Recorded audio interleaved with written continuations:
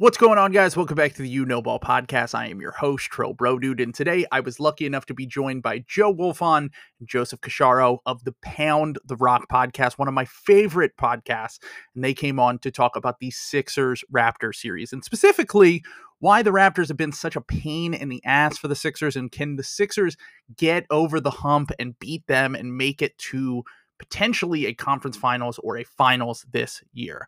Now, as I get further removed from actually watching the Sixers play real basketball, I feel like I do this every year during like this downtime, is that I talk myself back into the team.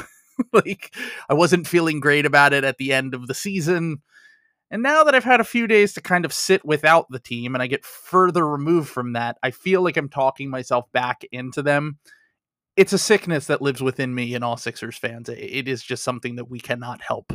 And I'm hoping that I'm right, and that by Saturday I will probably have talked myself into the Sixers winning the finals over the Suns or something insane that probably won't happen. But I still stand by my opinion that this is the better side to go on with the Raptors and the Heat. If they can't beat the Raptors and the Heat, they sure as hell aren't beating the real contenders, which are on the other side of the bracket. As the Nets won last night, they'll face the Celtics in the first round, which should be an awesome, awesome series.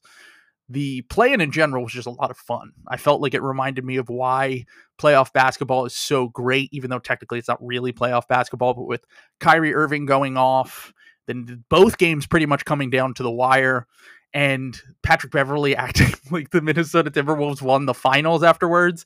It was absolutely hysterical and just a lot of fun. The crowds were awesome, very into it, and I am looking forward to our NBA's drunk stream this Friday as two teams fight for the 8th spot on each conference, and we will be hanging out, getting drunk, talking about the games, and I will be making my playoff predictions, including that Nets Celtics series and some other first round series, and who will actually make the final. So I'm not going to do a podcast on that. You will have to tune in to the NBA is Drunk this Friday on our YouTube page. We're trying to build up the following on there.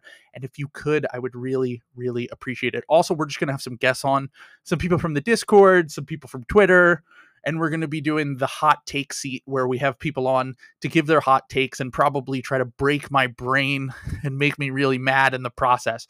So that should be fun. We're going to be doing a lot of stuff on there. Please, please join us for that if you can this Friday night. We're going to be doing it during both play-in games, so it should be a lot of fun. You know all the other stuff. You can rate us. You can do all that stuff. You can donate in the square in the description. You can do everything. I would really, really appreciate it if you could. And on top of that, you know the vibes. We had fucking technical difficulties on this episode. There were some connection issues. So there was one part of the podcast that my editor, Eric, did a great job of editing out. So please forgive me for that. And most of this episode ended up making it through, and it was a great episode. Really enjoyed having Joe and Joseph on. And it was just a lot of fun, to be honest. Like, I'm really, really looking forward to the playoffs, and hopefully the Sixers don't ruin this fun for me and they can just get by and we can enjoy the playoffs as a whole due to that. So thank you once again for your support, and always remember to like and subscribe and do all the things that I hate promoting at the top, but I have to. So I'll talk to you soon.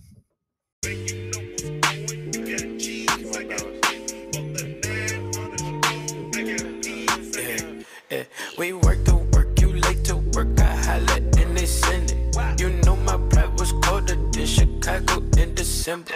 My bitch came up in ankle with her mama was her daddy. And when I'm in the Midwest, she say holla at your family. My dog paid me that cup, taste like candy. My dog out laying them low, ain't bringing none laws out, serving all the rock. Beats outside, still fucking in the car, still flipping in the car, still shooting at the car. Little hot box smoking. What's going on, guys? Welcome back to the You Know Ball podcast. I am your host, Trill Bro Dude, and today I am very excited to have on, well, not very excited, because this has actually been my nightmare for quite some time. Before we get into everything, I want to introduce my guests. We have the Pound the Rock guys, one of my favorite NBA podcasts that I listen to every week. A few weeks ago, Cash, I just want to bring this up. A few weeks ago, while Wolfond was on break, I went on your guys' podcast. And I was the co-host. And you and me were talking up the Sixers. We were talking about finals. We were talking about everything. And since then, the Sixers have seemingly fell apart in front of our eyes. James Harden does not look the same. And I just want to say, I think that podcast, that moment in time, just completely jinxed the Sixers, and everything has fallen apart since then. Well, what you've discovered is the Pound the Rock curse. Now, usually it's the Pound the Rock reverse curse. It's the blessing. I called Paul George the Tin Man, and he grew a heart. And then he grew a heart and looked amazing. I said Giannis Antetokounmpo sticking with the Bucks made him a loyal loser. And he instantly became a loyal winner. And then these all sound like cash takes to me. I don't know why this is the Pound the Rock reverse. Yeah, you want to revisit your curse. 2020 the Heat or frauds thing. Hey, listen, still true, by the way. The only fraudulent finals team in NBA history. Correct. But yeah, so it just seems like usually I reverse curse or bless people when I rag on them, and in this time I just heaped so much praise on the Sixers and their pursuit and landing of James Harden, and Harden, the way he looked in that first, 10 days where we were both waxing poetic that whole podcast about how he was back. He had fooled the Nets. He was healthy the whole time. And turns out maybe we were wrong about that. Yeah, it does seem that way. By the way, Wolfond, totally agree with your take. And I'm also thinking here that might have been a little bit intentional. Cash might have been looking at the standings, because I saw a few days after that, you guys are Toronto guys, I know you cover the NBA and you're very objective. That's what I like about your podcast. I think that you guys do a very good job of taking your biases out to, we all have biases, but you guys do a good job of separating yourself from, maybe the teams that you cover a little bit more than the rest of the league. And I just want to say that the whole thing that happened between now and then has been obviously James Harden's health, all that stuff, and the Raptors really shooting up the standings, because seemingly, like, I don't know where this team came from, because a few weeks ago when we were even talking about it on the podcast a month and a half ago, I didn't even have the Raptors on my radar, really. I think you guys were like, I think that they were I could say you guys, whatever. That Toronto was in like the play-in range. Most of the season, they were in the lower half of the play-in range. And then down the stretch of the season, they make this kind of storming comeback. So Wolfond, why don't you talk a little bit about the Raptors and what turned their season around? I think first and foremost, it's Pascal's ascendance. Like the craziest thing about it is post All-Star break, Fred VanVleet offensively has like completely fallen apart. And I think the defense has still been there for him. And like, that's what's great about Fred is I think rare is the point guard in the NBA who can still provide a lot of value for you if he's not doing it at the offensive end. And he's still been instrumental to their defense, which in the second half of the season has been basically top 5 in the league. That's been a huge part of it, because they play this really high wire defensive scheme where they're showing a ton of help. They double the post super aggressively. They dig down on every single drive. Basically, they pull help off of the corner, and they're in rotation constantly. And they start out the season doing this with a team that like hadn't played together very much, a bunch of inexperienced players, and the defense was bad. And they totally corrected that in the second half. And I think that's been a big part of it. And then you have like Pascal with Fred laboring, just taking on this huge offensive load and playing the best basketball of his career. He's been shooting the ball better. His touch from like not just around the rim, but like out to floater range, out to like 16, 18 feet has been absolute money. They've been sticking him in the post and kind of letting him either score or play make from that position. Like he has completely like put the Raptors offense on his shoulders and gotten them across the finish line in a lot of these games. And then just from like a team-wide perspective, they do this thing that I wrote about early in the season, which is like they try to just like game out the possession battle, where we know we don't have the shot making. Like, I don't know what it is now. I actually didn't look today, which I should have, but I think the last time I checked, their opponent's effective field goal percentage was like 4 percentage points higher than theirs. And if you think about that being the case for a team that won 48 games, it's kind of brain melting. The way they do that is they pummel the offensive glass. They force a ton of turnovers, and they turn the ball over very rarely themselves. So what winds up happening is they get outshot, but it doesn't wind up mattering because they take like 10 more shots than their opponents do. And that's sort of a way that they can kind of, I don't know, they've like found a loophole, I guess, where they have all these players that are like uniquely equipped to execute this completely unique style of play, where the objective is just we're just gonna get way more shooting possessions than you are. And it's like the last game against Philly, you guys shot what, like 19 for 35 from three, I think. Yeah, Danny Green turned back into finals Danny Green from that series years ago where he like broke the record, and it didn't feel like we could miss. We started the game like 6 for 6 from three, and it was like 17-2 after like 4 minutes. Yeah, like it was like, oh, this is going to be an easy one, and of course it never is with a Doc Rivers coach team, especially going up against a Nick Nurse coach team. But it did feel as though that you know, generally speaking, when teams shoot that well from three, they're going to win the game. That's just kind of how things go in the NBA. And kind of just going off of what you were talking about, like this is such a Nick Nurse coach basketball team in that regard. Yeah. Like I've joked before, I've called Nick Nurse a basketball fascist because I think that he will find everything that he, and I mean it as a compliment. I know that sounds ridiculous, but it's like, because one of the things when I look forward to watching a basketball game as the fan of a Sixers, just generally speaking, is like when we go up against opponents that I know we can exploit things against. So when we go up against Chicago, I know Joel is going to exploit their interior defense. I know that just generally speaking, that's a really good matchup. And that was something that I was looking forward to, hopefully, in this first round of the playoffs. But going up against Toronto, it's exactly what you're talking about. Nick Nurse will figure out your weaknesses.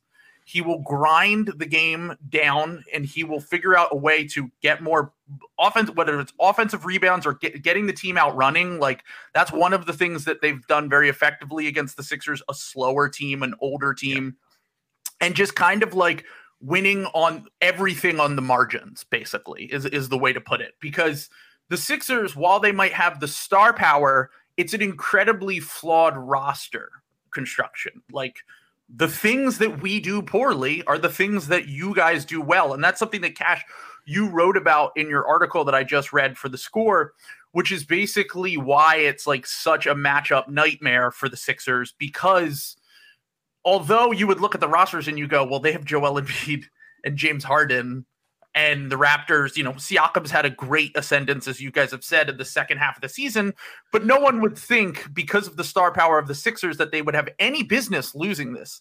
But as you wrote, and all the things that Wolfond touched on, like it really does feel as though this series could easily go 7, or the Raptors could easily just win the series in 6 or 7.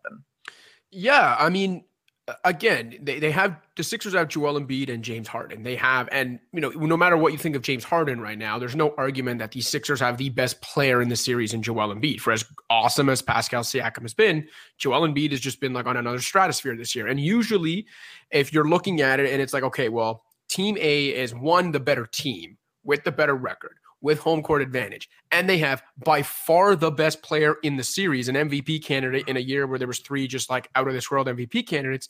You look at it and think, all right, like realistically, Team B is just kind of there to maybe put up a fight, but that's not the case here. And it's because of, yes, all the things I outlined in the piece you're talking about, what Wolfond outlined there, and I included that in the piece as well, like the math advantage that Toronto finds because of the way they play. And then also, you know, something I put in there is this Sixers team is, I think what I wrote was that they're uniquely equipped to fold when things start piling up against them. And if the advantage was so sizable that maybe that wouldn't matter as much, you know, if it was like, all right, maybe the Raptors can take a game off them, or it'd be like a competitive sweep or something, I don't think that matters as much. But when they end up drawing a team where, like I said, it for a lot of reasons in this matchup, it is their worst nightmare for a first round opponent. When they draw a team like that, and now you can be pretty confident that this is not going to be a sweep or even a 5-game, like the Raptors will push them. Whether they can actually beat them or not, I guess we'll find out, but they can push them. They can bring up a lot more adversity than any title contender wants to see in the first round. I don't care who you are. And then you look at the Sixers track record, not to hate on these guys, but it's just the facts, okay? I know you're obviously not Doc Rivers' biggest fan, to put it mildly. Yes. The facts are Doc Rivers' coach teams have blown 3-1 series leads in the last 7 years. He's lost more game sevens than any coach in history. There are a lot of reasons, forget the narrative part, there are a lot of reasons like basketball-wise and tactics-wise, and you watch the way he manages his team where he should concern Sixers fans. That's one. James Harden, as I wrote in that piece, while James Harden at his best significantly raises the Sixers ceiling, there is no doubt about that. He does nothing to address the fact that this team is uniquely equipped to fold when times are tough, because James Harden historically, whether you want to say elimination games or just when his team's back's against the wall in the playoffs, whether it's indifference or exhaustion or I don't know, some combination of the two, he does not exactly consistently show up in those moments. Tobias Harris, I think Wolfond and I have both discussed the fact that Wolfond wouldn't put it in these words. Maybe I would, but he's kind of allergic to big games and big moments. Yeah, he is. No, you're totally right. And then look, this is the one thing where I think maybe Wolfond and I disagree a bit more on. But even Embiid, who, look, as his career's gone on, I've definitely come more around him. There's no doubt he's right now one of the 2, 3, at worst, 4 best players in basketball, probably top 2.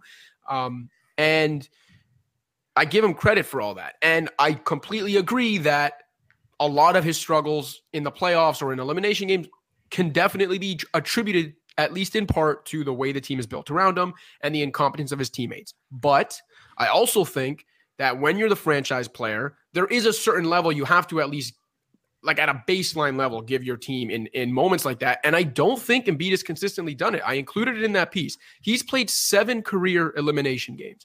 He's shot 42% from the field in those games, turned the ball over 35 times compared to 15 assists. And again, not saying that's all on him.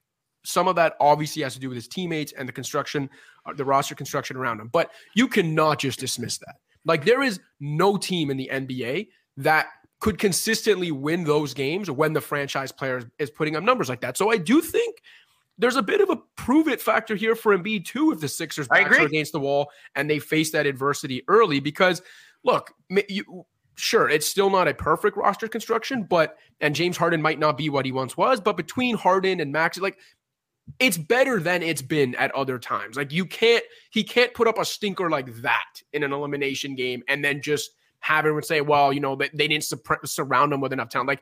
I think there are a lot of reasons, Embiid included, where if I'm a Sixers fan, I'm a little nervous about having to face that kind of adversity early. And having, potentially backs against the wall in April when this team is trying to get to June.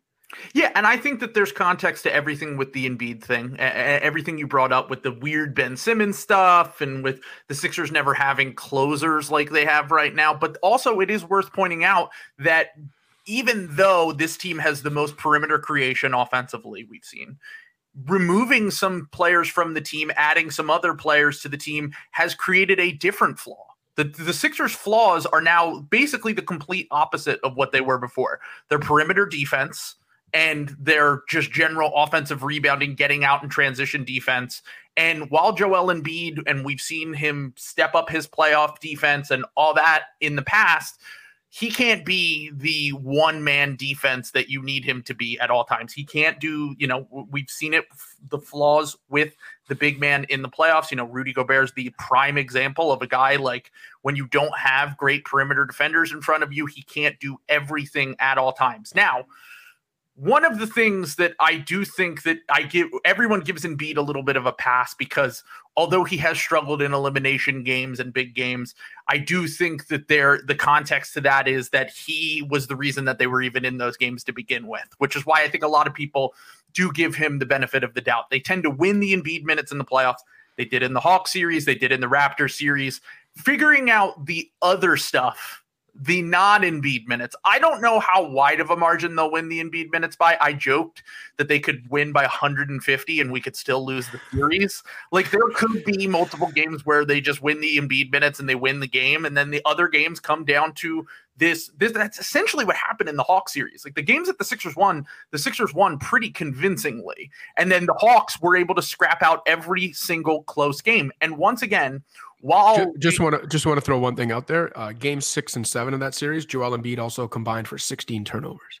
Yeah, and that's one of the things that he needs to work on. And I think that specifically against Toronto, there is something, I don't know. I know that Nick Nurse is a great coach and that you guys have the personnel to kind of go up against the Sixers and the Embiid-centered offense, but and especially with Harden being the guy, like everything that Wolfond talked about basically in his little rant at the beginning was talking about, all the things that the Sixers kind of center their offense around.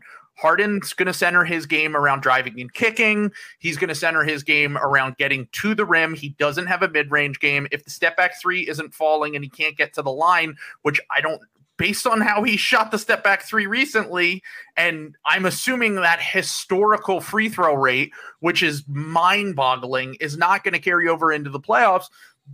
If the Sixers choose to run the offense more through Embiid, which has been very effective, that the Raptors have a lot of things that they can counter in there. And I think that the reason why, I don't know, what does Nick Nurse do? What voodoo does Nick Nurse have over Joel Embiid? Because it seems like while the stats on the surface look good, if you watch these games, it seems like he can uniquely fluster Joel Embiid in a way that no other coach can. Go ahead. No, I was going to say, I think Nick Nurse's creativity is definitely a part of it. I don't want to take anything away from him. I think it helps that, in 2019, the Raptors traded for the Embiid solver, Sure. Marc Gasol had his name, but I also think and then you look at this year's roster and the length and the versatility and just the revolving door of guys that they can send out there. Like, they're not covering him in single coverage. They have a very unique roster that is capable of putting extreme pressure on the ball, but also swarming Joel Embiid half a second later. The one undersized guy in this rotation is Fred VanVleet, who just so happens to be one of the best defenders at the point of attack and also one of the best guys when it comes to doubling the post and prying turnovers from big men like Joel Embiid. I just think the roster is very uniquely equipped to give him different looks and to more than make up for the fact that he's got an obvious visible size advantage over anyone that he matches up with on the Raptors, but that can be negated if he's got 2 or 3 guys around him consistently. And it can be negated when he's got 2 or 3 guys around him consistently, but it doesn't necessarily mean that then there's a wide open shot for the Sixers, because the Raptors have the ability to fly around and close. They're a very uniquely equipped team defensively. And to Wolfond's point earlier, early in the season, just because they were equipped to do it, they weren't actually doing it. They weren't succeeding at doing it. I think that changed as the season went on. Even Siakam, the ground he's covering on defense again is kind of out of this world. They've got all these different bodies that they can throw at Embiid and throw at the ball. And I think Harden, this is the worst possible matchup for him. So Nick Nurse deserves a lot of credit. I've always given him credit for just how creative of a defensive mind he is. But I do also think it clearly helps that they've just got this team of 6'9" Swiss Army knives, and then plus Fred VanVleet and Gary Trent Jr. on the perimeter. It's a pretty nice collection to have when you have a coach like Nick Nurse to deploy them in the way he wants to. Yeah, first off, because I got a lot to say about all of that, a lot of important context, I think, with the Embiid turnover numbers, especially in that Hawks series, where the entire offense is revolving around him. Down the stretch of those games, nobody else is doing anything. And I'm not saying I'm not absolving him of responsibility for being careless with the basketball, but when you are a big man who's primarily catching the ball in the middle of the floor, mid post, around the nail, or with your back to the basket, and doubles are coming at you from every direction, and you're just not getting any help from your perimeter players, it would be really, really difficult to go through that without committing a bunch of turnovers. So that's part of the reason I give him a pass for that.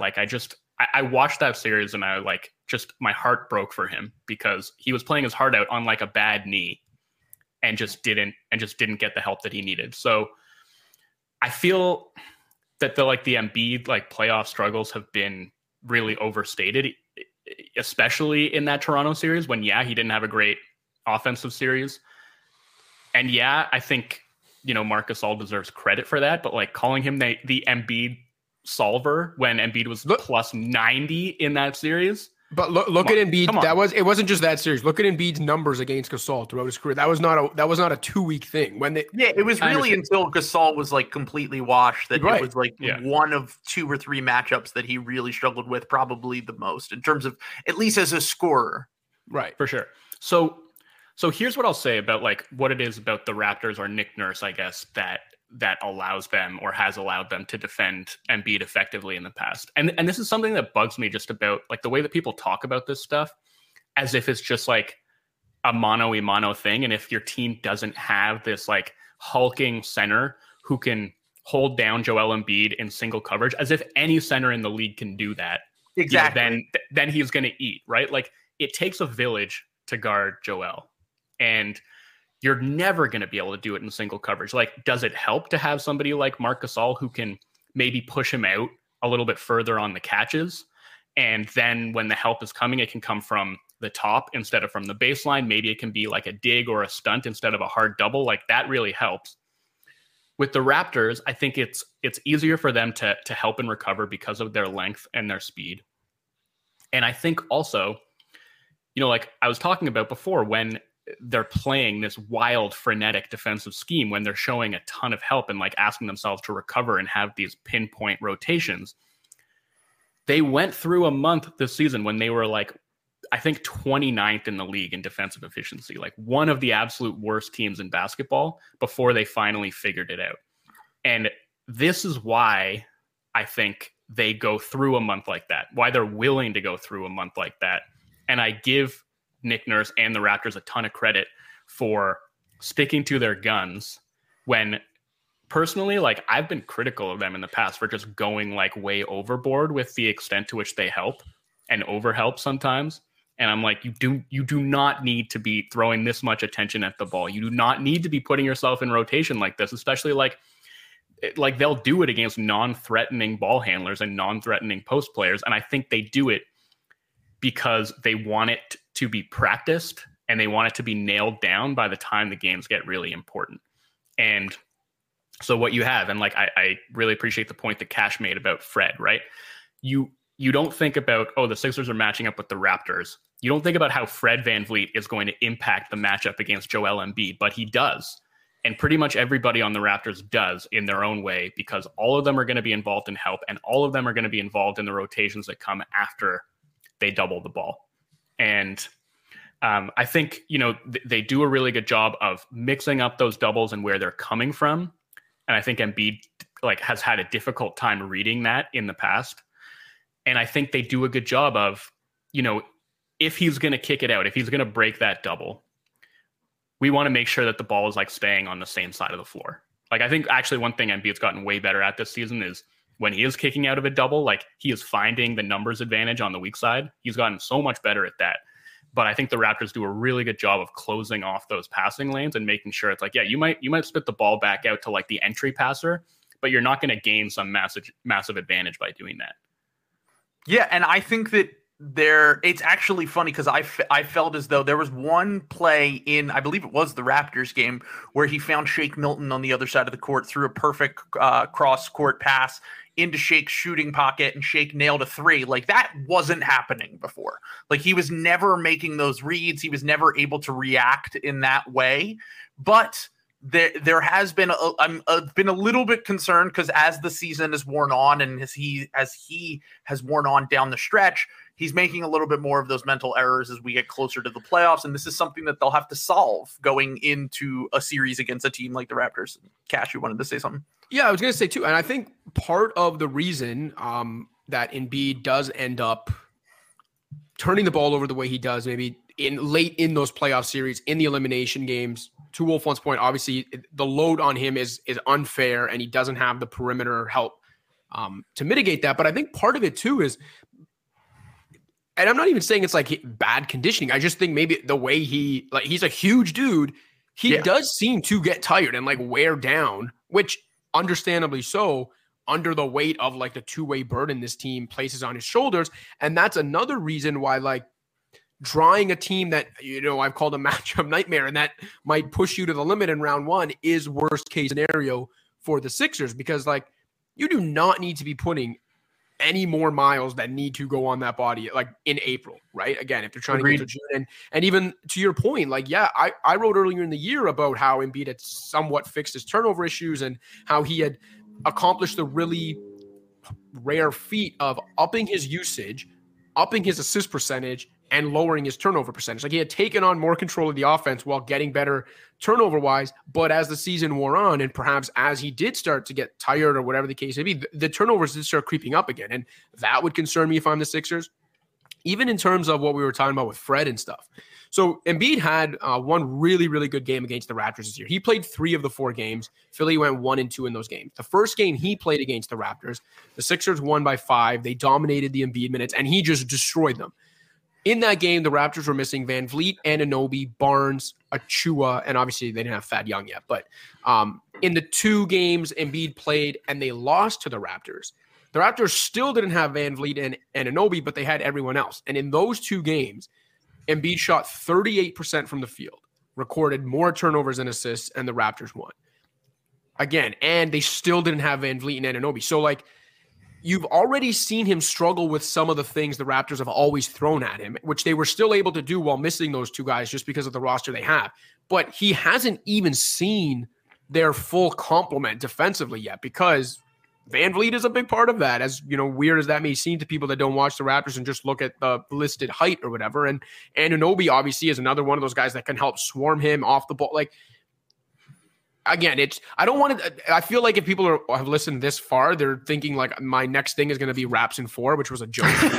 Even though I put that in the, like, we'll get to the predictions at the end. I don't want to make it seem like, this is all clearly, as I said at the beginning, the Sixers have the better team on paper. They have the best player in the series, but there were just so many things, whether we're talking Embiid, whether we're talking about Harden, having to try to create some semblance of an advantage against a defense that I really don't think is best suited for him to create those advantages. Like, so many things. He couldn't be Precious off the dribble. And I'm like, how are you going to do when we're throwing OG and Fred VanVleet? Like, there is legitimate concern regarding the advantage creation for Harden because of the things that he relies on that the Raptors switching defense is going to give him problems with when the bigs can even keep up with him in space.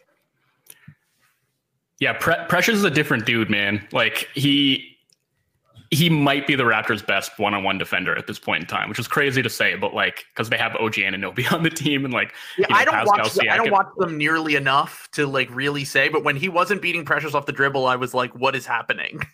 Yeah, I mean, I think that's like peak Harden is still probably beating Precious off the bounce, or at least putting him in a compromising enough position that Precious is going to like send him to the line, or the Raptors are going to have to send help, and it's going to be a kick out, but. Precious moves his feet incredibly well. Like, it's not, there are a lot of guards who have not been able to beat Precious off the bounce this season. That makes me feel better, at least. But I think, that does, for me, I'm thinking like a really interesting battleground, I think, is going to be the turnover stuff, because that's been a huge problem for the Sixers in the past. But actually this season, they're like top 10, I think, in limiting their own turnovers. And I think, obviously, part of that is like they play a lot of one-on-one ball, whether it's Embiid in the post or it's Harden just ISOing. And I think it'll be interesting because the Raptors like don't care if you just ISO, right? Like, they'll still find a way to speed you up and force turnovers because like they're just gonna like pressure the hell out of the ball. So I'm interested to see like how much like ISO ball are the Sixers going to play, and to what extent can the Raptors still turn that into like a frenetic scramble situation where they're going to find opportunities to jump passing lanes and go the other way. Because part of the reason they do pressure so much on defense and do try so hard to force turnovers is their half-court offense sucks. Like, they need to play in transition. Same reason they crash the offensive glass. There you go. So they rely on that at both ends. Like, it's not just about their defense. That's about their offense too. So they're going to need to find ways to, like, okay, the Sixers want to like pound it one-on-one. They want to pound it to Joel in the post, or they want to just give it to Harden and let him dance on the perimeter and go one-on-one. I think like their best sort of isolation option in this matchup might be Maxey. Because he's the guy that I don't think anybody on the Raptors can actually stay in front of. The problem with that is like, okay, you're giving you want to like make Maxey the focal point of your offense, like let him ISO and that be the thing that you're doing. Like, what's Harden doing in that situation? Is he like relocating off the ball and making himself a target for a kick out? And like, is he going to catch and shoot three? He did that one time, and we talked about it on the podcast. And I was like, what is happening? I was going to say, I swear to you, he did it twice in the first game he played as a Sixer, and it surprised me so goddamn much that I wrote about it like 2 hours later. So I was like, oh my God, that's it. Like, so, Harden has found basketball nirvana in Philadelphia, and it lasted approximately 36 hours. Of course, because this is the Sixers. This is what happens. The catch and shoot stuff drives me fucking nuts with Harden because, like, okay, Tobias Harris is another guy that the Raptors have challenged in the past to shoot those open shots. They've been willing to leave him open on the perimeter to double Embiid in the post. This was even before we got Harden. They would do this regularly. I think there are a lot of guys that they felt confident with leaving alone. Harden's seeming refusal to shoot catch and shoot threes. And I don't even think it's like a Tobias Harris thing where like Tobias like is a 40% catch and shoot guy. Like, it doesn't make any sense to me. Harden, because he's never had to do this throughout his career, is actually not even that good at them. So it's one of those things where I think that the Raptors would tend to leave those guys open on the perimeter because they're going to be the ones that reset the possessions. Like, I don't think there's going to be a lot of times where they're going to leave Danny Green wide open unless they have to, and then they can hope that they can rotate back to him and make him hit a contested three. Same with Tyrese Maxey, just because of their length and speed and everything we've talked about. But Tobias and Harden are going to be the two guys that I think the Raptors are going to challenge to just leave completely open on the perimeter and make them shoot those catch and shoot threes because they don't want to do it. Like, they might be able to do it. And like, in theory, James Harden should be able to be a 40% catch and shoot guy, but he just isn't. And like, it's not part of his game. And because of that, I think that the offense, like the one thing I do feel good about going into this series is the Sixers half court offense over the course of 7 games. Now they're going to have certain games where the half court offense, everything that Toronto does to slow them down is going to work for sure. 100%. There's going to be other games where they shoot the way that they did the other night. There's going to be other games where, like, I know it's an extremely, extremely small sample because Doc is kind of the opposite of Nick Nurse in that he will kind of like over the course of the regular season, he's actually just like he's not flexible by any means. He's not going to try out different shit. He's not going to do whatever. And because of that, like we only got to see Danny Green in the starting lineup, which was something I wanted to see. And this was before the Thibault. This was before all the vaccination stuff came out that Thibault wouldn't be able to play in 3 games in the series.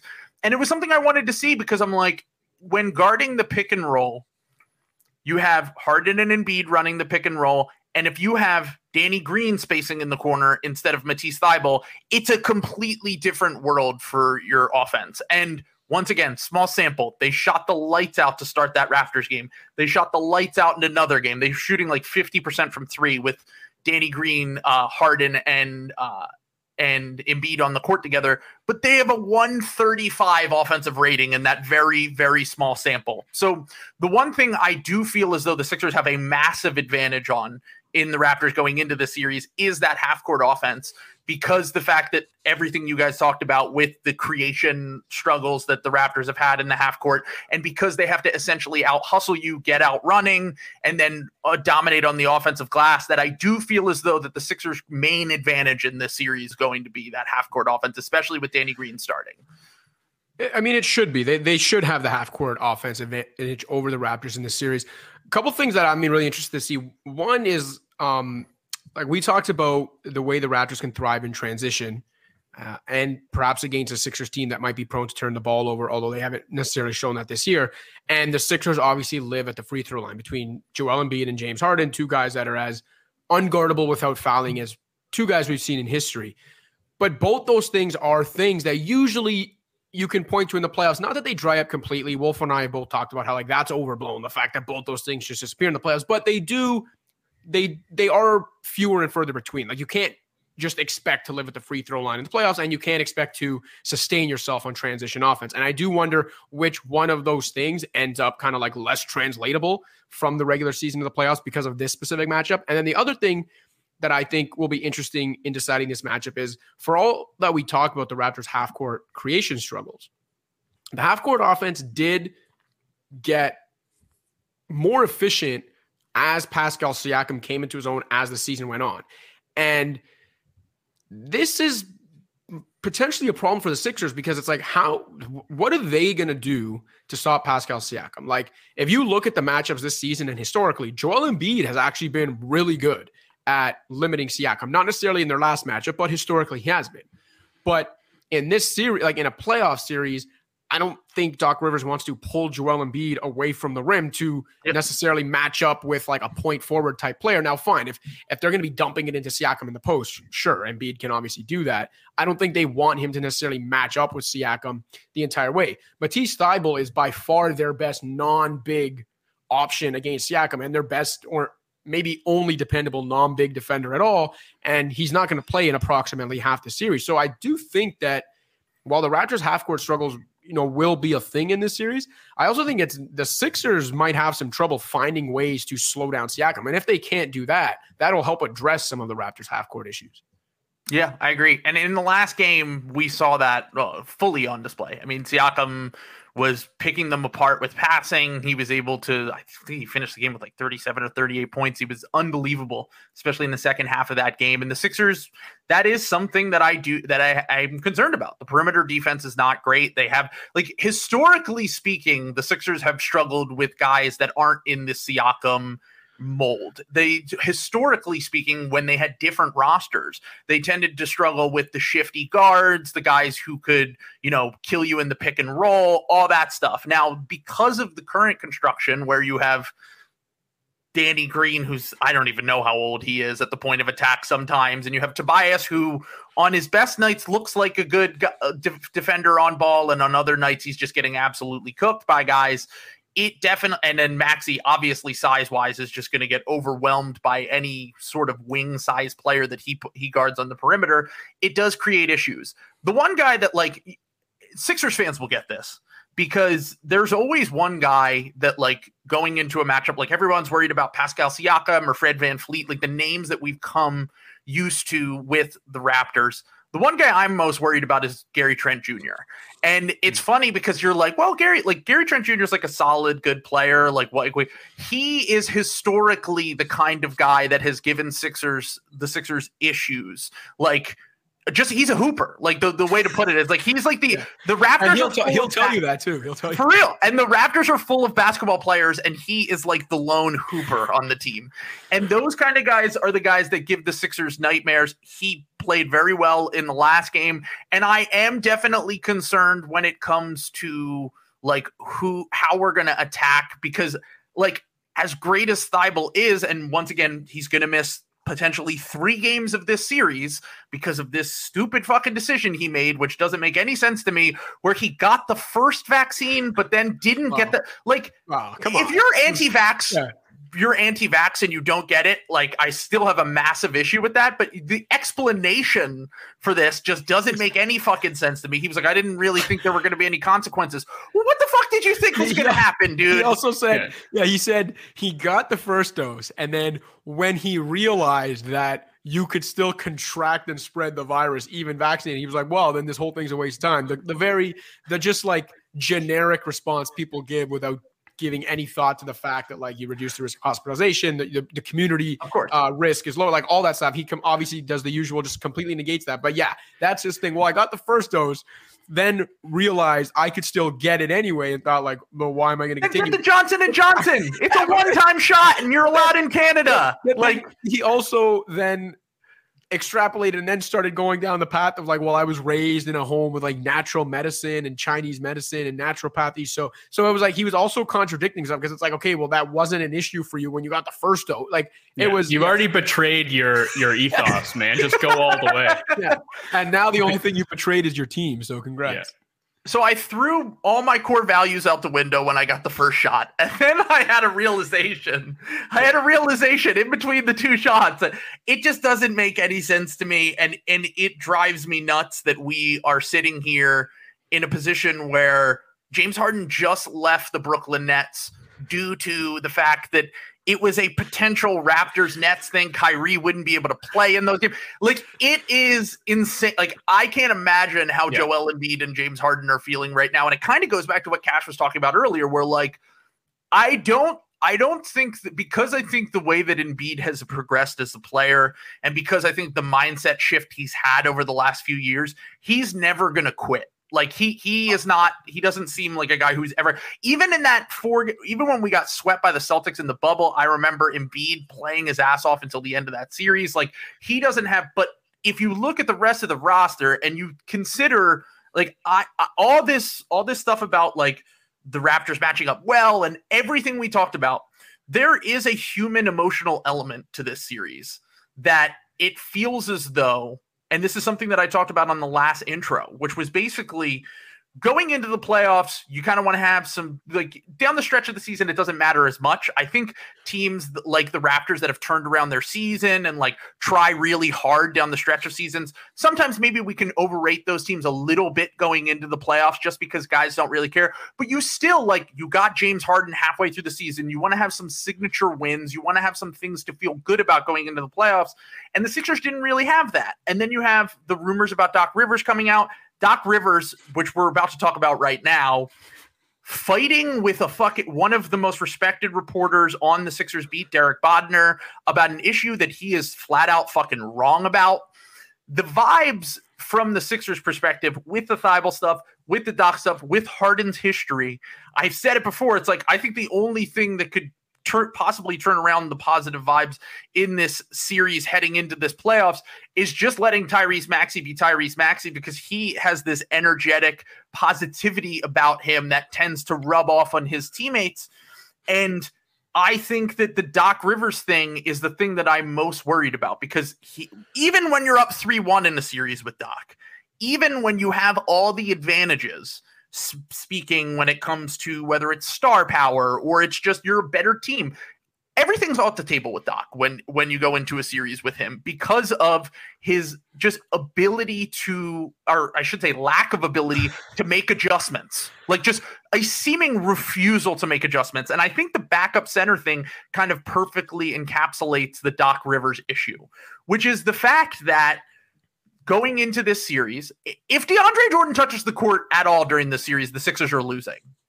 You can clip that. You can put that anywhere you want. The Sixers will not win a series. You want to talk about the on-off numbers with Embiid? With DeAndre Jordan, we're losing those minutes by 15 points every fucking second he touches the court.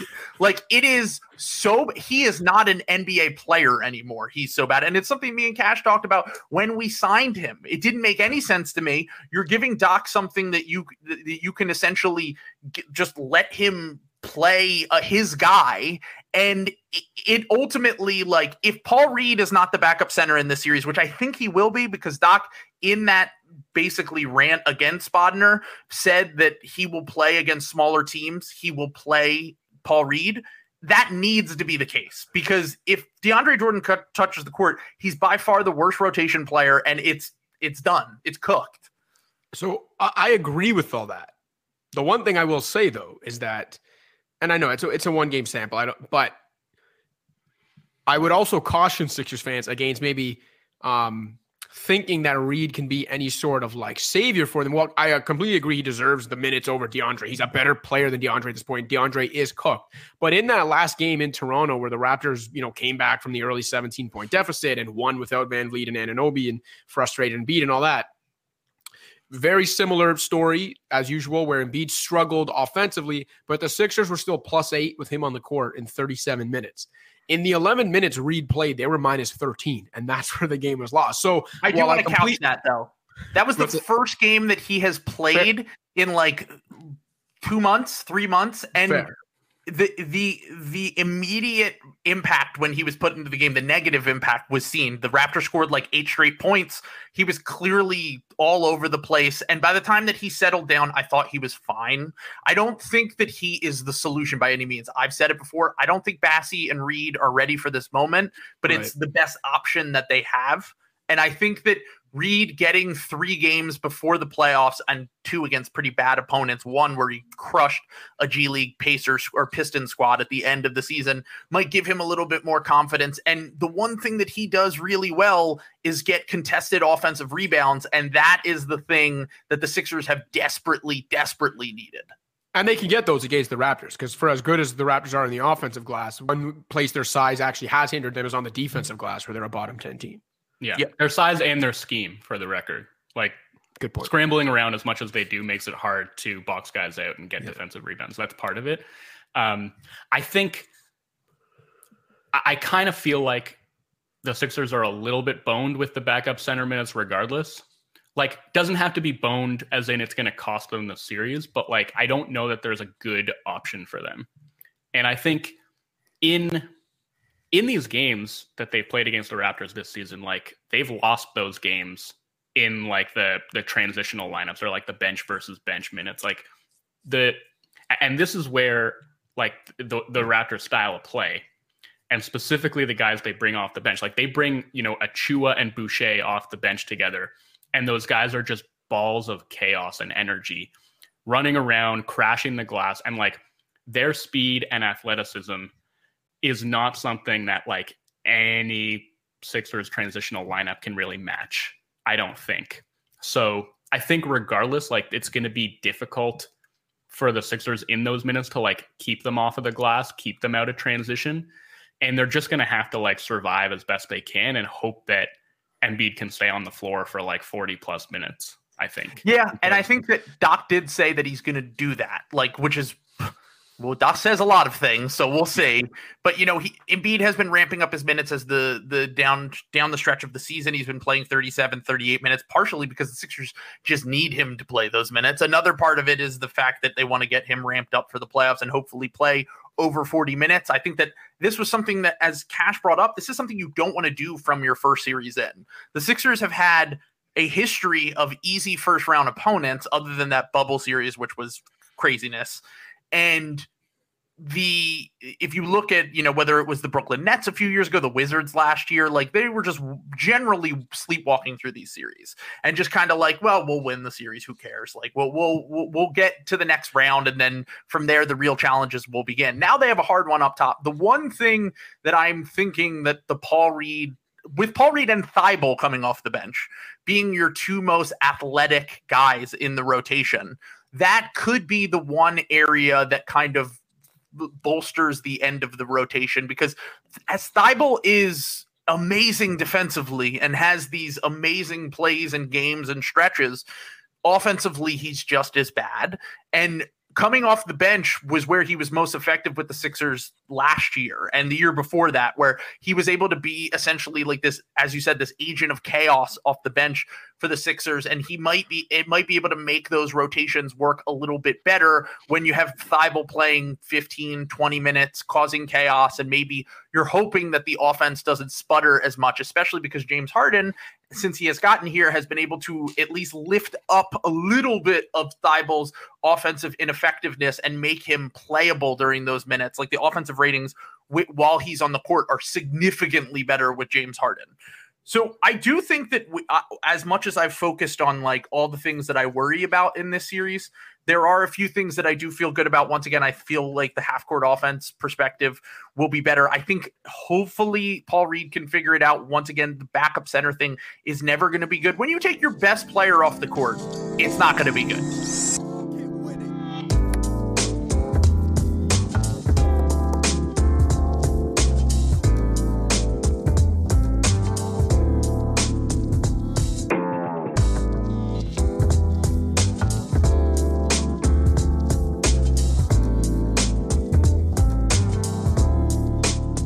Do you understand the story here?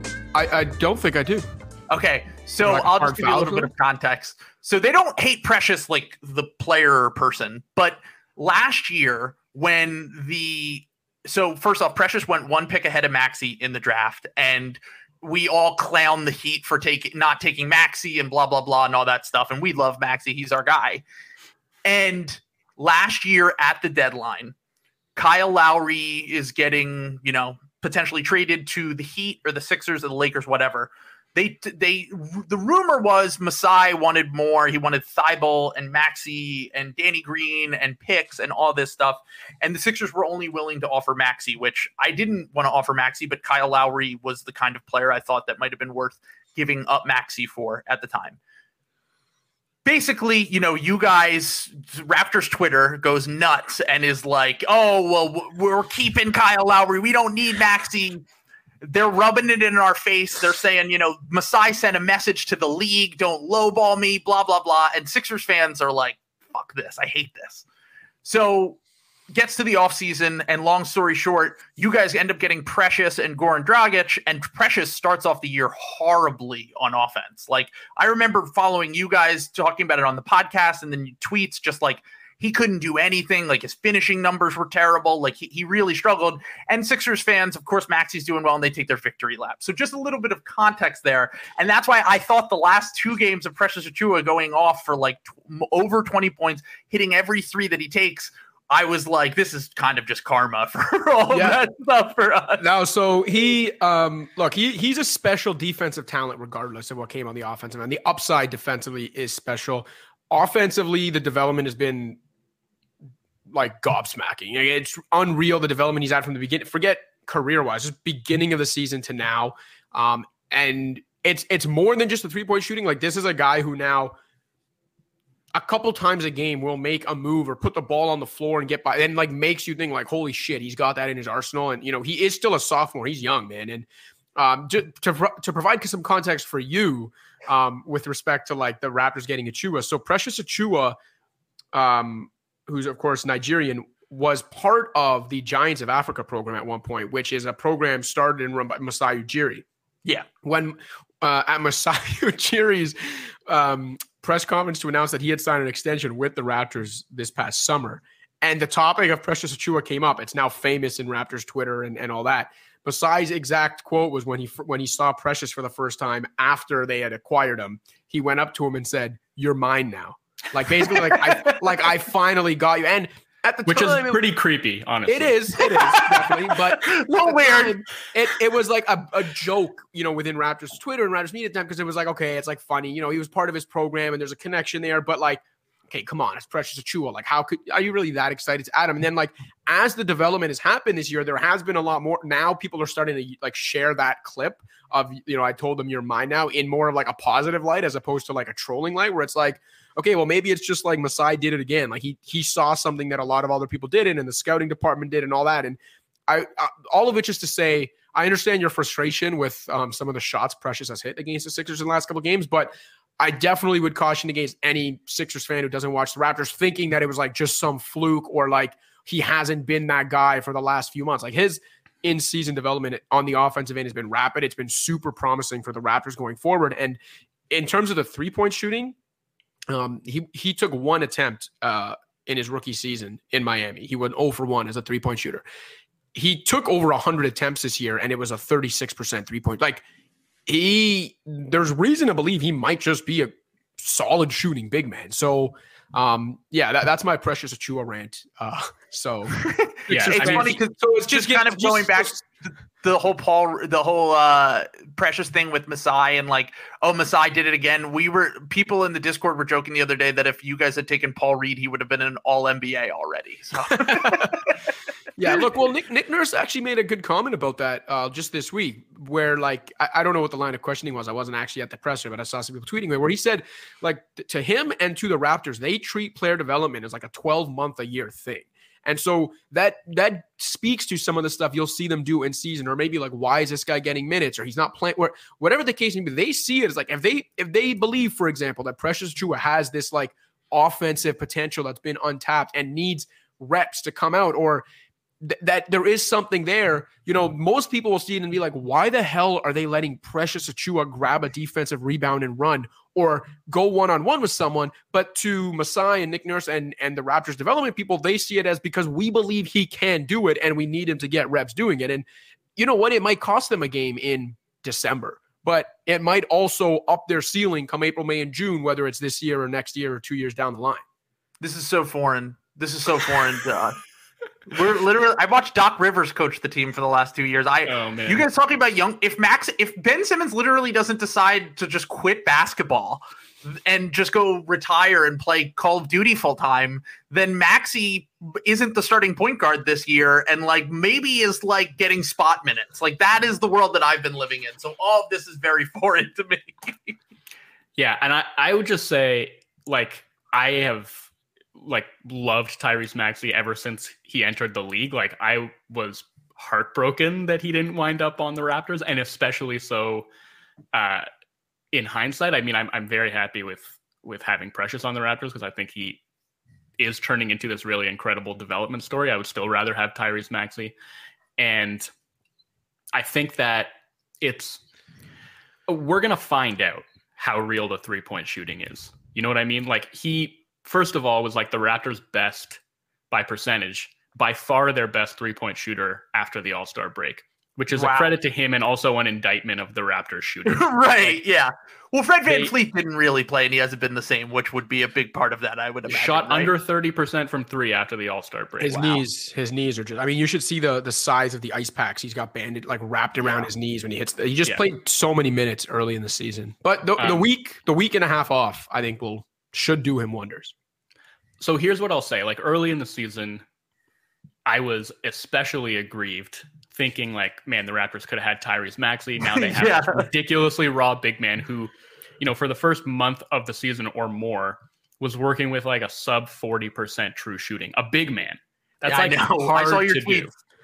So what happened was he started hitting threes. Okay. And all the stuff that they were trying to do with him before, they still let him like experiment with his off the dribble game. And it's an adventure. Like him pushing the ball up the floor is an adventure. Like I know he hit that pull up three in transition against you guys the last game. That doesn't happen very often. That won't go in against any other team ever. Would have been nice if it bounced a few times before. Oh yeah. All right. Edit that part out, Eric. Thank you. But yeah, what I'll say is that part of his game is still extremely raw. But what's happened is all this stuff that he was really bad at the start of the season, he's pretty much just not doing anymore. Like they realized, okay, he's not a pick and roll player right now. Maybe he won't ever be, but he's a terrible screener. He doesn't have the pacing on the roll. He's not a good finisher on the roll.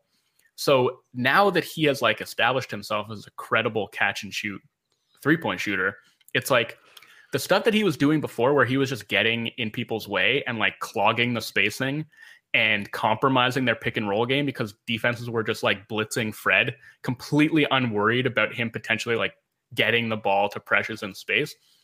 That doesn't matter anymore because they can just have him spotting up and he's actually hitting threes and he's drawing closeouts too, which is allowing him to, you know, explode to the basket and actually like make something happen off of the bounce because he's able to attack an off balance defender. So all of that has flowed, I think, from the 3-point shooting, and I really think the Sixers are going to challenge him to keep making those threes. Yeah, and we'll find out if that's real. Don't you worry. Don't you worry. I'm telling you, I'm already having nightmares about it. I'll tell you that much. But I actually let's talk a little bit about series prediction here, because I think that we've talked enough about, and everything we've talked about, it's so funny because I feel like the main point of this podcast was to talk about why the Raptors are such a significantly weird matchup for the Sixers and why they can exploit some things. But ultimately, I do think that when it comes to the playoffs, we know it's not always been the case with the Sixers. It's not always been the case during the Joel Embiid era.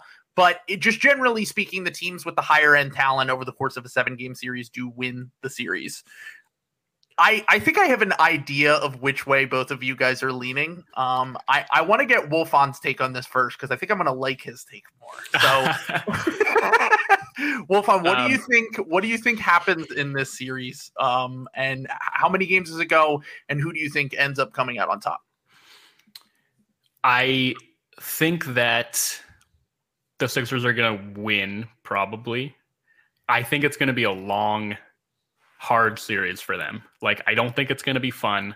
I think that the pressure is squarely on their shoulders, and that's like a dangerous place to be. Like, for a team that has so much on the line, playing against a team that is just like playing with house money, that just sucks to be in that position. You know what I mean? And so, like, going into a game 7, I don't know if you can say that this is going to like affect the players the same way it's going to affect the fans, but like, I think your listeners are like, if that happens, if it goes into a game 7, like, y'all are going to be a lot more antsy, I think, than Raptors Nation is going to be, because 100%. I mean, go back and watch game 7 of the Hawks series last year. You can feel everyone about to throw up in the crowd. So I think that to a certain extent, like, that has to affect the players too, and everything you're talking about in terms of the vibes. Like, yeah, we don't discuss that as much. Like, we like to talk about tactical minutia and, you know, things that we can actually see and quantify versus like things that we can't put ourselves in players' heads. So what's the point of speculating? But you have to think that there's some impact of like feeling that pressure for a team that just like has higher expectations, both internally and externally. So I think that it's going to be uncomfortable, but ultimately I see them pulling through just because there are more pressure points they can hit.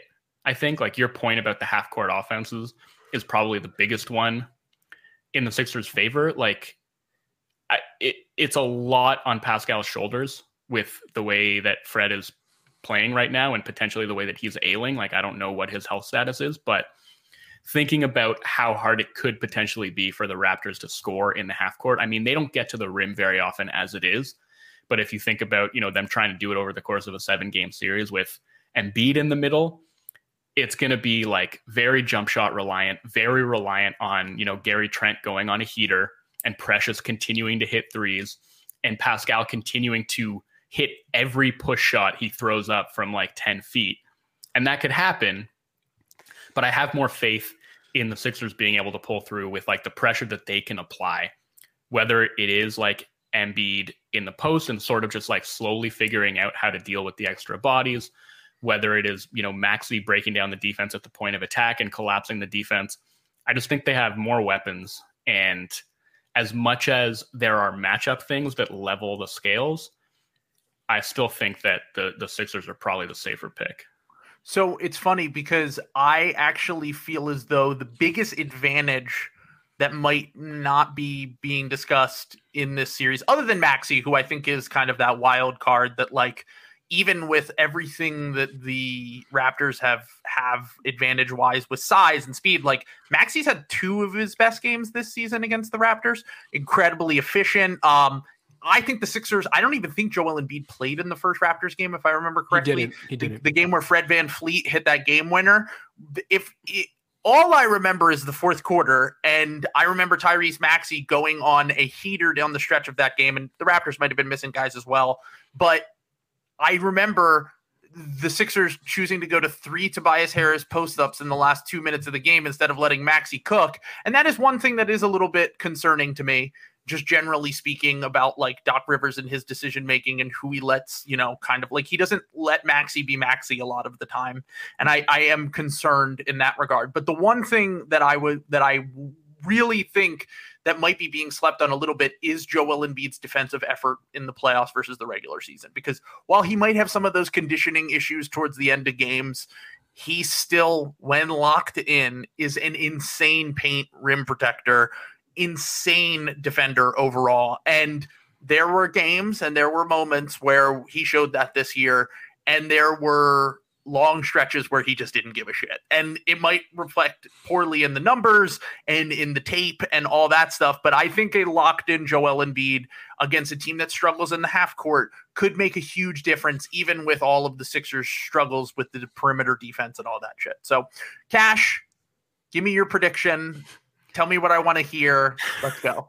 So yeah, I think I'm maybe going to surprise you based on everything that we've said through. I'm going Sixers in 7. I do think that in again, for as much as everything I've said is why I think the Raptors are just the worst possible matchup they could have drawn in the first round. I think Joel Embiid, I think he's actually improved enough as a player, which maybe doesn't get talked about enough because he's already so good. But I think the improvements he's made in his game will push them through. I think he is that much better than anyone else in this series, which is no discredit to Pascal Siakam, who I think is an awesome two-way player.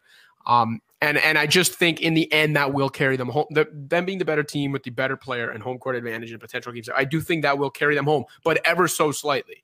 And I do think the margin for error is dangerously thin for a team that, as I mentioned, seems uniquely equipped to fold if the pressure gets too much. And the one thing I'll say too, to Wolfond's point, because this is something I wanted to touch on, was like when you talked about the playing a team with house money, right? Like being a team with all this pressure on you and playing against a team with house money and how that sucks.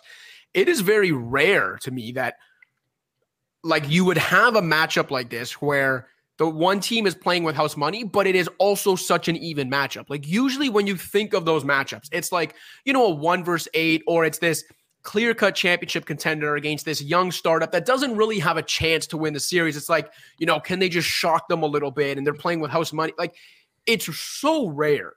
And I'm trying to even think of like another example like this where you can say that this one team has all the pressure on them and this other team is just playing with house money. And yet you can also say, but the matchup is so close and it probably should go 7. Like that to me is what makes it so dangerous for the Sixers, because not only are they playing a team with house money, they're playing a team that matches up well with them, that probably can push them 6 or maybe 7 games and is still playing with house money. And it's such a dangerous environment. Like, and Trill, I'm sure you can speak to this better than even we can, just, from watching things on TV. But like, if the Raptors can steal game 1, or if the Raptors can be in a situation where they're like up in a series or whatever the case may be, or have the Sixers on the ropes in Philly and things start to go poorly in that next game. So whether it's the Raptors find a way to steal game 1 and then the Sixers don't necessarily respond by blowing the doors off in game 2, and it's like going down to the wire and they're facing the prospect of maybe going down 2-0, or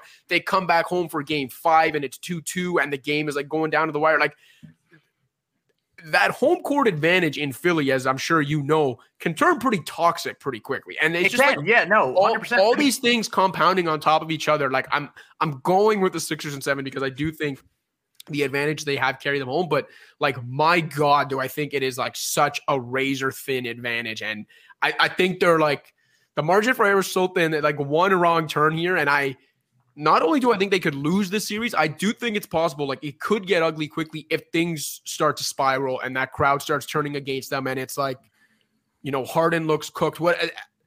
I'm picking Sixers in 7, but I'm really saying like this could get ugly for them. Okay, so one thing before I say my prediction, because what you're bringing up right now is a very good point. Wolfond, I'm going to make a prediction.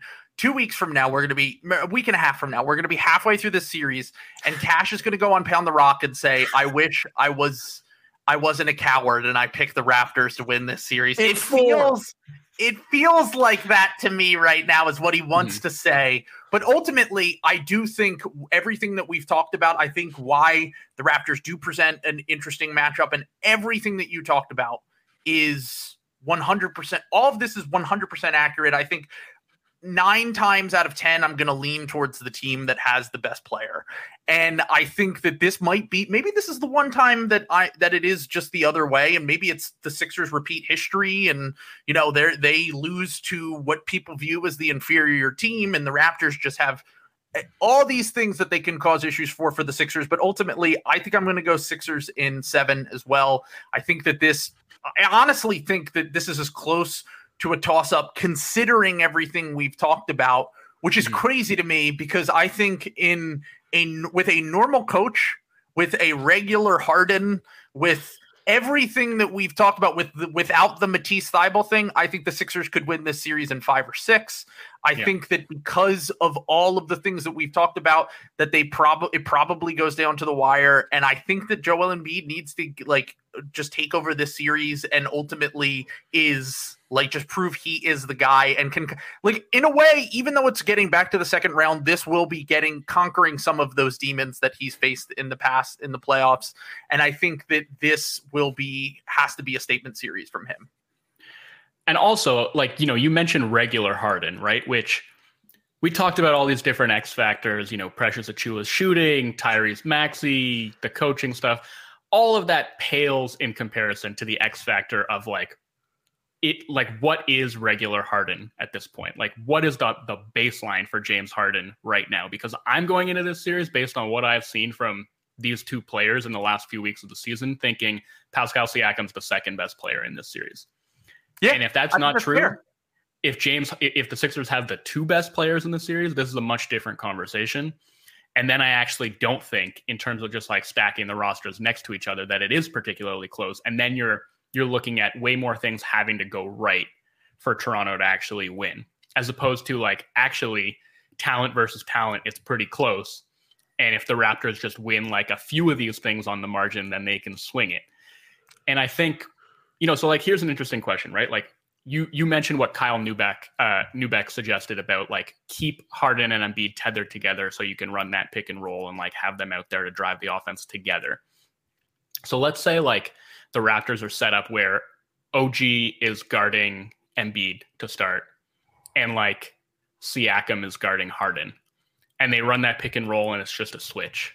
Yeah. You know what I mean? Like, what are you getting out of that? Like, that's why I'm not sure about it, because like can that pick and roll actually be their bread and butter? Like, I feel like that's dependent on Harden actually being able to break guys down one-on-one. And I'm looking at this Raptors roster and thinking like, who is attackable here? Like maybe like, I honestly think a better option for him might be to just go with like the small pick and roll rather than, because most of the time, man, like the guys who are going to be matched up as Embiid's primary are guys like Siakam, OG, and Precious, like guys who can actually move their feet extremely well. And they have the length where you're not really going to expect that Harden's just going to break those guys down. Yeah, I totally agree with that. I think that the whatever version of James Harden we get, the thing that I hope for is that we get the first 5 games of James Harden, that this week off of playing basketball will do wonders for his hamstring, and that, maybe that he can regain some of that burst and strength and being able to make a fucking shot. Like that's the thing that is like the weirdest thing to me, is like all the stuff that you guys talked about with his struggles in Brooklyn, all the things that I've talked about with his struggles with the Sixers and how he isn't the same guy. The one thing that is the weirdest to me is like his 3-point shot is just not there.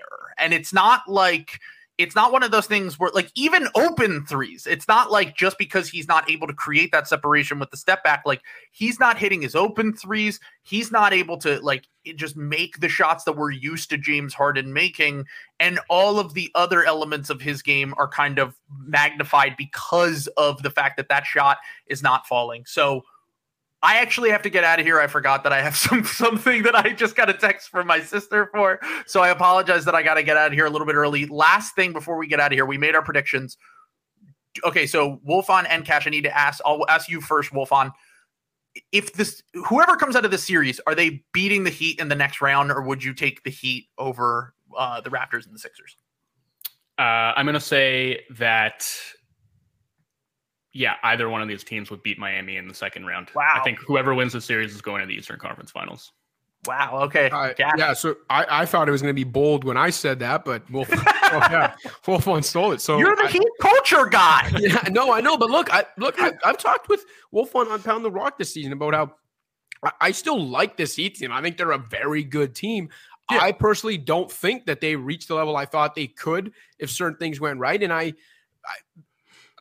don't have the same faith in them I did have the year they ended up making in the finals. Like, I haven't had it the last couple of years. I think they're a good team that, if based on the way teams are playing right now and the way these teams are built, I think one of the Sixers or Raptors would beat them in a 7-game series. Now, the one thing I will say is like if say the Heat coast through the first round and these two teams have this like 7-game slugfest that we're talking about, that could help the Heat maybe gain an advantage. If game 1 almost ends up like a schedule win for them, that obviously could change things. But the one thing I'll say too, not that I would pick them to beat the Heat, but I know the Hawks are not the same team as they were last year. I don't think they're going to go on the same run, but I will say, like, the Hawks have to win 2 games to get into the play. I know that, but I think they will. I think they'll get that 8 seed. Like, I don't like the Heat enough this year that I can just very easily be like, they'll coast by Atlanta. Like, no issue. Like, I don't really want any part of having to play Trae Young in the playoffs. I agree. So Believe me. I'm with you guys. I think the winner of this series actually will get to the East Finals. Crazy enough, even if it's Toronto. But I think the Heat might have something to worry about in the first round before they even get there, because I do think Atlanta, while not the same as last year, can still scare the shit out of someone in the first round. I totally with you. And by the way, we're recording this before the play-in game. This all hinges on the Nets just winning. Yeah. Also the Hawks, like, I say this now, and by the time the weekend rolls around, it might be like, well, the Hornets are the 8 seed and the Hawks lost by like 48 in the 9th. Yeah, exactly. In the 9-10 for the second round. Yeah, exactly. Yeah, exactly. But I will say, go Cavs. I want to see, even though the Sixers might face the Nets in the second round, I just want to see that Heat-Nets series badly in the first round to give us something else to look forward to. Yeah, although I wouldn't mind seeing the Nets eliminate the Celtics. That too, actually. You really can't go wrong. It would be imagine there's a path where I don't think it's like with less than 5%, but there's a path where, like, as we discussed, we're saying we would take the Raptors over the Heat if they could actually get by Philly, and then it's like, well, imagine the Nets beat the Celtics, somehow beat the Bucks, and then it's like, well, now they don't have Kyrie in games in Toronto in an East Final with the Raptors having home court advantage because they're the higher seed. Like, there's a pathway there. So wow, am I a low key maybe hoping the Nets? You're high on Raptors culture right now. You're yeah, I am. But no, I think at the end of the day, I think Milwaukee probably comes out of the East anyway. Yeah, so I agree as well. Yeah. I agree. All right, well, Cash, thank you. I know Wolfond looks out. like we lost Wolfond. Yeah, it's all he good. was so disgusted with my faith in the Atlanta Hawks that he just said, F this. I have to hear this shit often enough on Pound the Rock. I don't need to listen to it on another podcast. And he just left.